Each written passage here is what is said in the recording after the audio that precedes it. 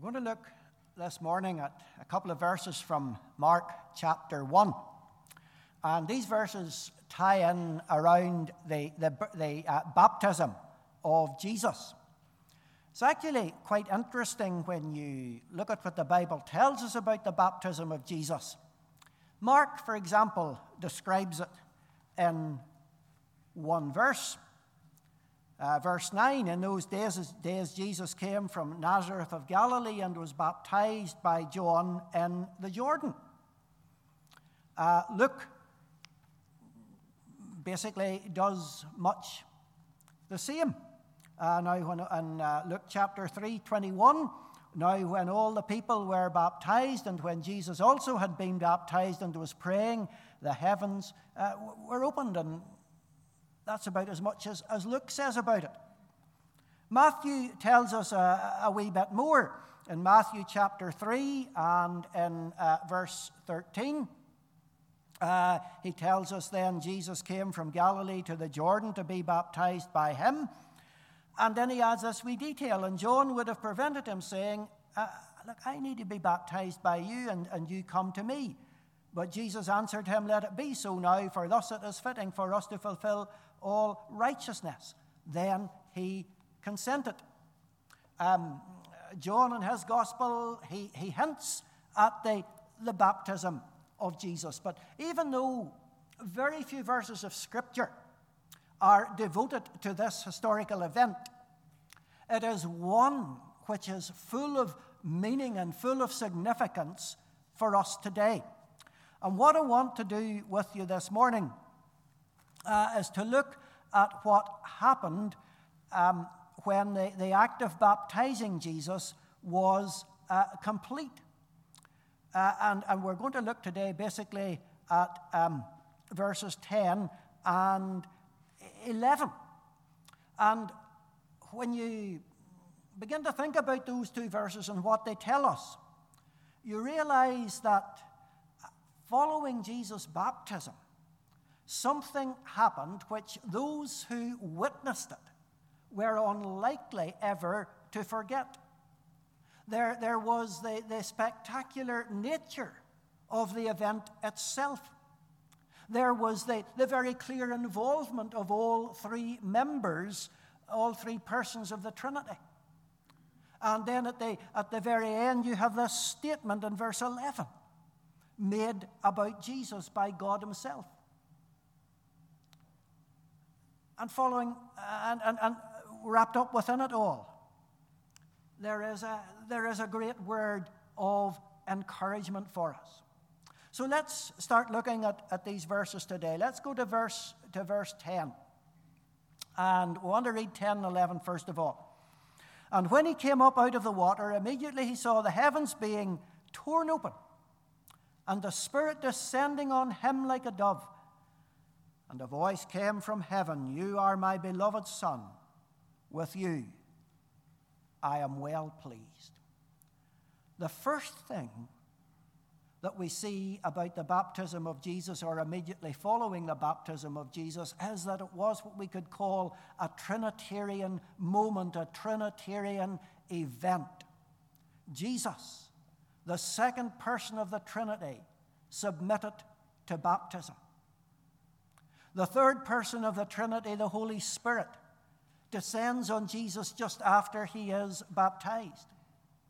And the Father, the first person of the Trinity, causes the heavens to be opened and speaks audibly about Jesus.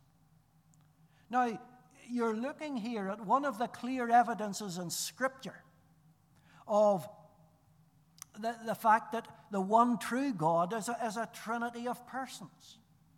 He is one in his divine nature, but he is three in person. The Father, the Son, the Holy Spirit are equally God, each possessing everything that is essential to being God. We learned that as children, and we may not have realized the significance of what we were memorizing. Shorter Catechism, question 5 says, is there more than one God? The answer there is one only, the living and true God. And then question 6 says, how many persons are there in the one God?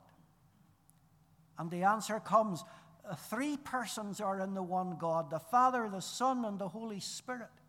These 3 are one God, the same in substance and equal in power and glory. Of course, we need to remember that while that definition is helpful, it doesn't give us a full understanding of the triune God. We can know certain things about God because God makes them known to us, but we can't know everything there is to know about God. We simply can't know God as he knows himself. You may have heard Bert Parsons speak. You may have heard him speak online. I heard him speak live in Belfast once. And here's what he writes. Because God transcends the limits of our creaturely minds, we cannot fully understand him. It is a necessary facet of his greatness, and we should be overwhelmed by God's greatness whenever we think on the Trinity. So, what do we read here? Again, go back to the beginning of verse 10. And when he came up out of the water, immediately he saw the heavens being torn open. John Calvin, in his commentary, writes that the opening of the heavens is a manifestation, a demonstration of heavenly glory. It is a symbol of God's presence. Steve Wilmerst, in his commentary, writes that heaven is opened to show that God is breaking through, that God is intervening in human history in a new way. Now, there's a reference in the Old Testament to God opening the heavens. In Isaiah 64 and in verse 1, what do we read there? Oh, that you would rend the heavens and come down, that the mountains might quake at your presence. Now, Isaiah pleads with God not just to look down from heaven, but to tear the heavens apart, to make his presence unmistakably clear. Now, in the context in which he was speaking, Isaiah was asking for God to come and to judge his enemies. But here at the baptism of Jesus, God tears the heavens open to make it clear that he has come in the person of Jesus to secure the salvation of his people. Then, if you work your way on through verse 10, and when he came up out of the water, immediately he saw the heavens being torn open and the Spirit descending on him like a dove. Now, to our modern mind, the idea of a dove can lead us to imagine that the Holy Spirit is some sort of a weakling, so gentle, so harmless, so timid, a person who really has no power at all. But the description of the Holy Spirit in the Bible is of a person of power. It is through the person of the Holy Spirit, it is through the Spirit's power that our great triune God makes things happen. The Bible tells us that once the Spirit moves, things follow. Action follows. In Psalm 104 and in verse 30, actually, if you read from verse 29, when you hide your face, they are dismayed. When you take away their breath, they die and return to dust. When you send forth your Spirit, they are created, and you renew the face of the ground. God's Holy Spirit gives new life. The very first mention of the Holy Spirit in the Bible is in Genesis chapter 1 and verse 2. We read there, "Now the earth was without form and void, and darkness was over the face of the deep, and the Spirit of God was hovering over the face of the waters." There was a headline, was it the beginning of this week, where NASA's latest space telescope has shown us images that go right back to the very origin of the universe. Well, we didn't need a space telescope to tell us how the universe originated. In fact, it hasn't been able to tell us how the universe originated, because apparently the images are not as old as they are. They're only a reflection of what it was like back all those years ago that they're talking about, or claim to be talking about. But we have the description of how the universe came into being in Genesis chapter 1. And we see that at that point in the Holy Spirit's mighty, unlimited power creates everything out of nothing. He is brooding over the waters, ready to bring life to the whole universe. Now, the significance of all this is brought out by Alan Cole in his commentary.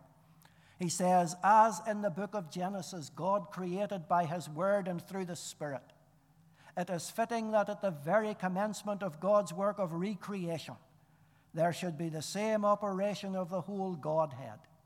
Here on Jordan's banks, God speaks his word again, and the Spirit is brooding over the waters." Now, of course, Jesus had the Holy Spirit from before the creation of the world, from all eternity. He had the Holy Spirit and the presence of the Holy Spirit endlessly and eternally. And when he came into the world, he took on a second nature. He took on a human nature. And it was in his human nature that he acted while he was on earth.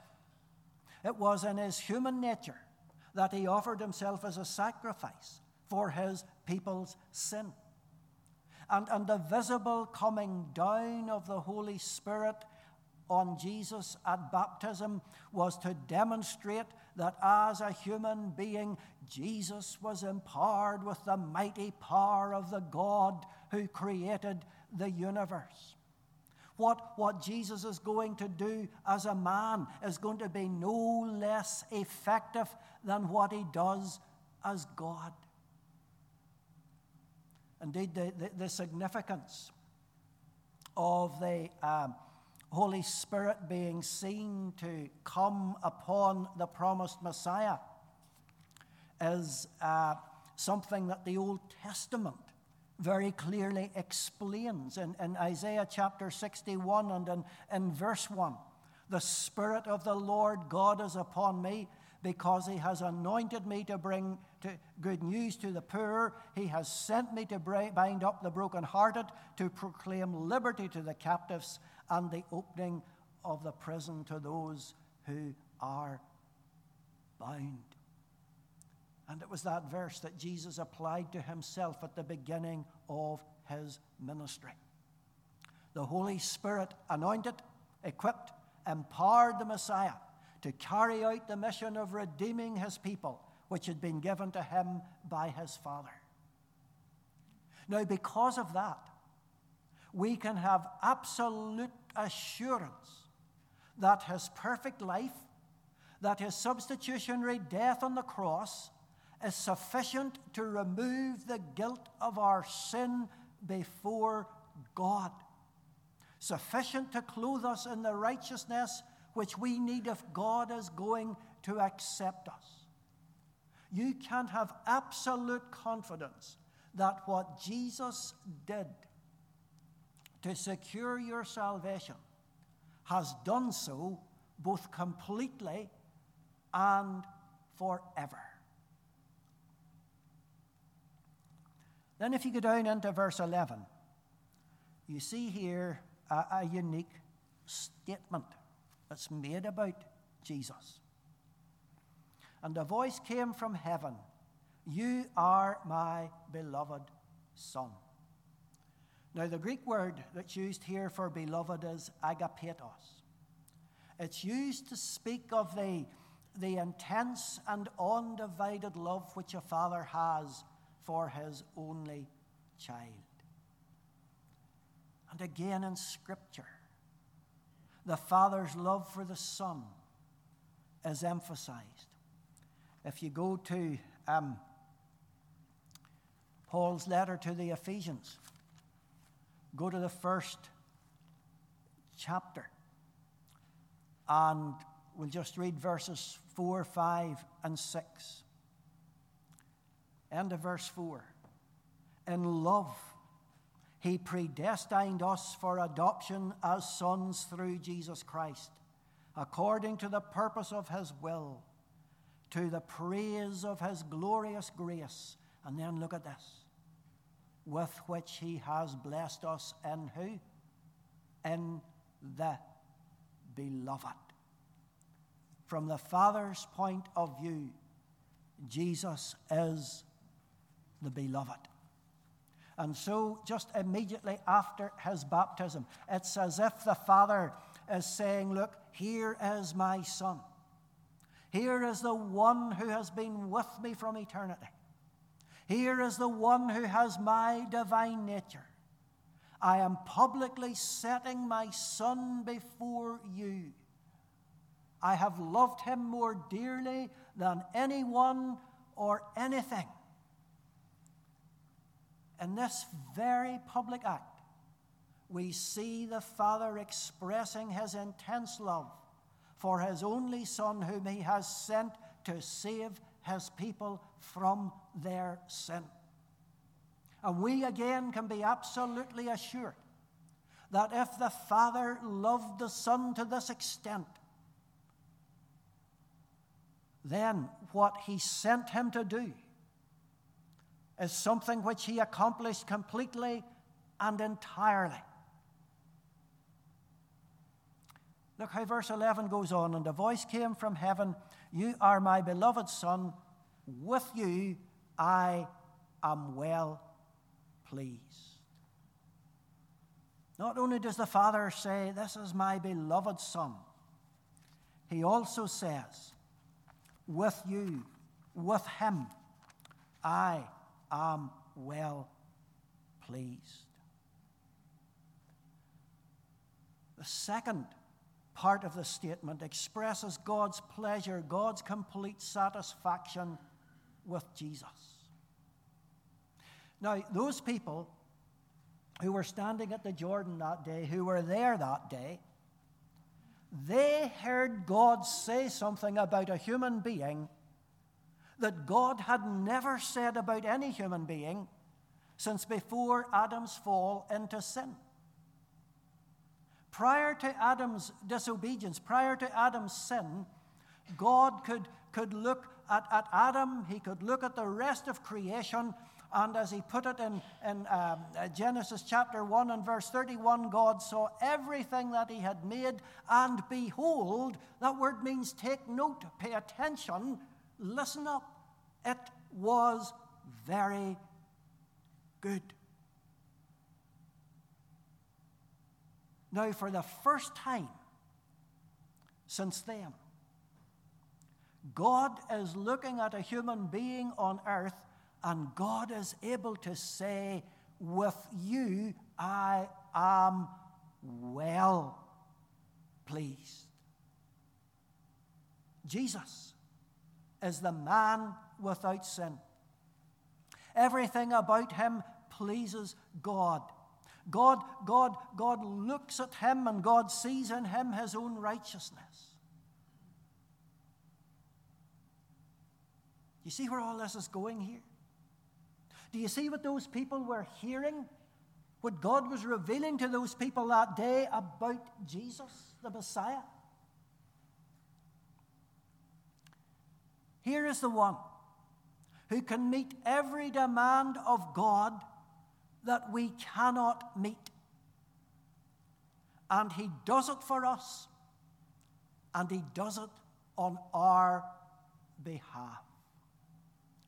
Again, do you see how God offers to us complete and full salvation in Jesus?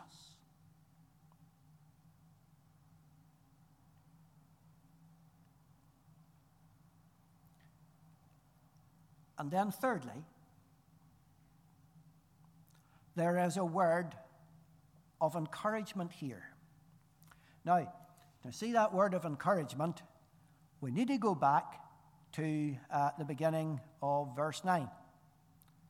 In those days, Jesus came from Nazareth of Galilee and was baptized by John in the Jordan.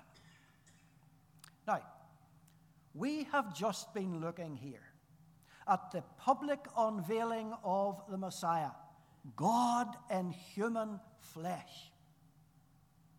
Here is the one who has been promised for centuries. Here is a unique, a magnificent person. And if those people standing beside and around the Jordan that day had fully grasped the significance of the statement that God was making, they would have begun to realize, this is the one in whom all the promises of God's salvation are wrapped up. This is the one whom God has promised since Genesis chapter 3. And here he is, this glorious, magnificent person. He's in our presence. Only if you had been alive in the first century A.D., you might have had a bit of a problem with something. Where did he come from? He came from Nazareth. And you would have had great difficulty making the connection between the Messiah and Nazareth. For Nazareth didn't count.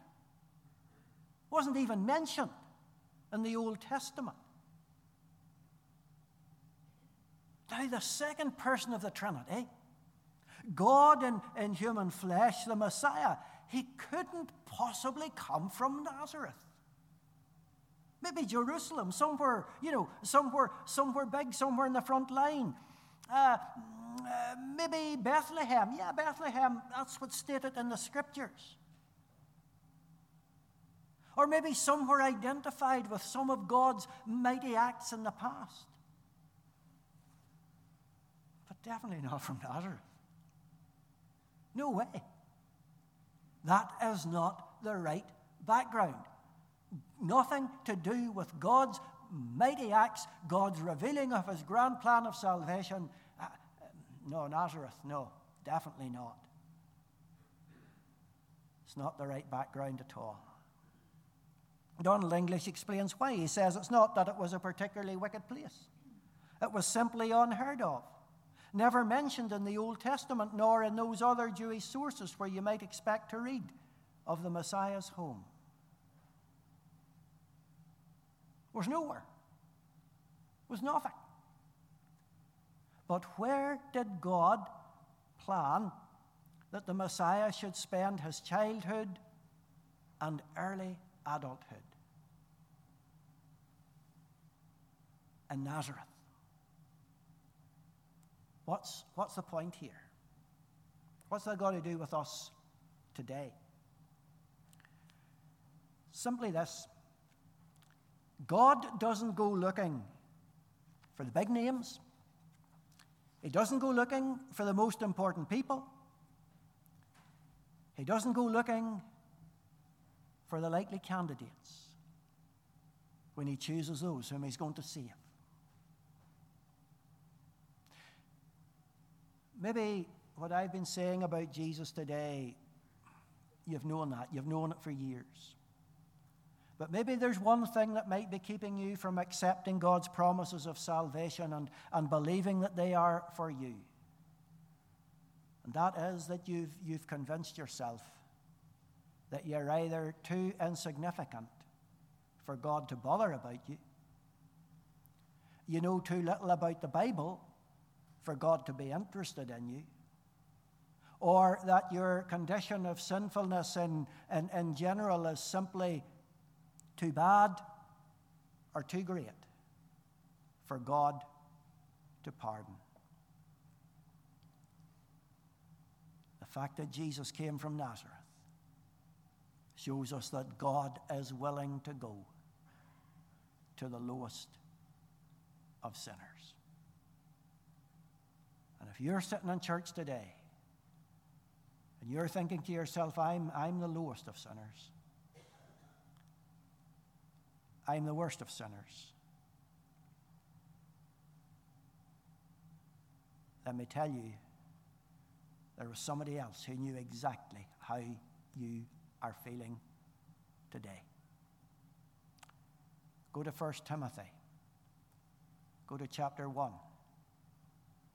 Go to verse 15. Words written, breathed out by the Holy Spirit, written down by the Apostle Paul, the greatest teacher that the New Testament church has ever known.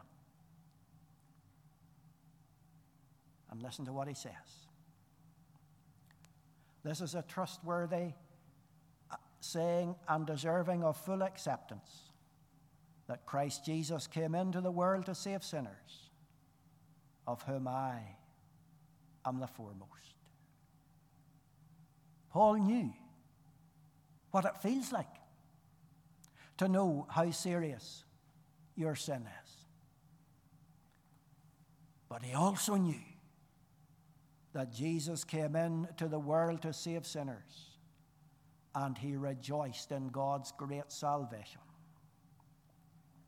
No matter how bad your opinion, or perhaps maybe your quite reasonable, logical, accurate understanding of yourself is, Jesus is able to save you. And don't give up seeking his salvation until you find it, as he makes it personally real to you. But maybe you are a Christian today, and you would really love to do something for God, but you're a Nazareth. I mean, you've nothing going for you, you think. Nothing that could be of any use for the Lord here or anywhere else for that matter. But remember, God chose the unlikely town of Nazareth as the place where the Messiah would grow up. And God chooses people who sometimes, maybe to themselves or to others, seem the most unlikely to do his work in his church. In 1 Corinthians chapter 1, verses 26 to 28, we read this. For consider your calling, brothers. Not many of you were wise according to worldly standards. Not many were powerful. Not many were of noble birth. But God chose what is foolish in the world. God chose what is weak in the world. God chose what is low and despised in the world, even things that are not,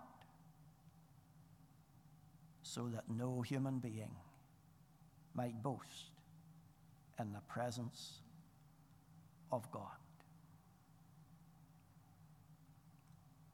Donald English says this: as Christians, at times we may feel useless to God, and we will always be right in that judgment. But equally, we are wrong to assume that because of our limitations, God will not use us. Whoever we are, and however partial our knowledge and ability, God can use us. You see, our usefulness to the Lord doesn't depend on who we are or what we are, but it depends on what God chooses to do with us. God can take you. And God can use you in this congregation. He can use you in his church. He can use you to his glory. Isaiah heard him say, who will I send? Who will go for us?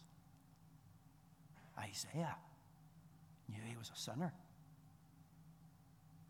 Knew very clearly that he was a sinner. But he also knew that God had redeemed him from his sin. And he says, okay, Lord, here am I. Send me. Let us pray. Lord, we thank you for Jesus. We thank you that he is the second person of the Trinity. We thank you that he is the only Savior whom you, the living and true God, have ordained to save his people from their sin. And we thank you, Father, that it was sinners he came to save. Those who know that in and of themselves they have no good thing to commend themselves to God, but that Jesus must do it all for them. We thank you for his work, completed, finished, perfect. And we thank you, Lord, that you take people. You take us as we are, with all our weaknesses and with all our imperfections, and you use us to your glory in your service for the work that you are purposed to accomplish through your people on earth. Lord, today, maybe we need to hear the Spirit calling us to faith in Jesus. Maybe we need to hear his call convincing us that we can be useful to you. Father, give us grace to respond in obedience, for we ask this in his name. Amen.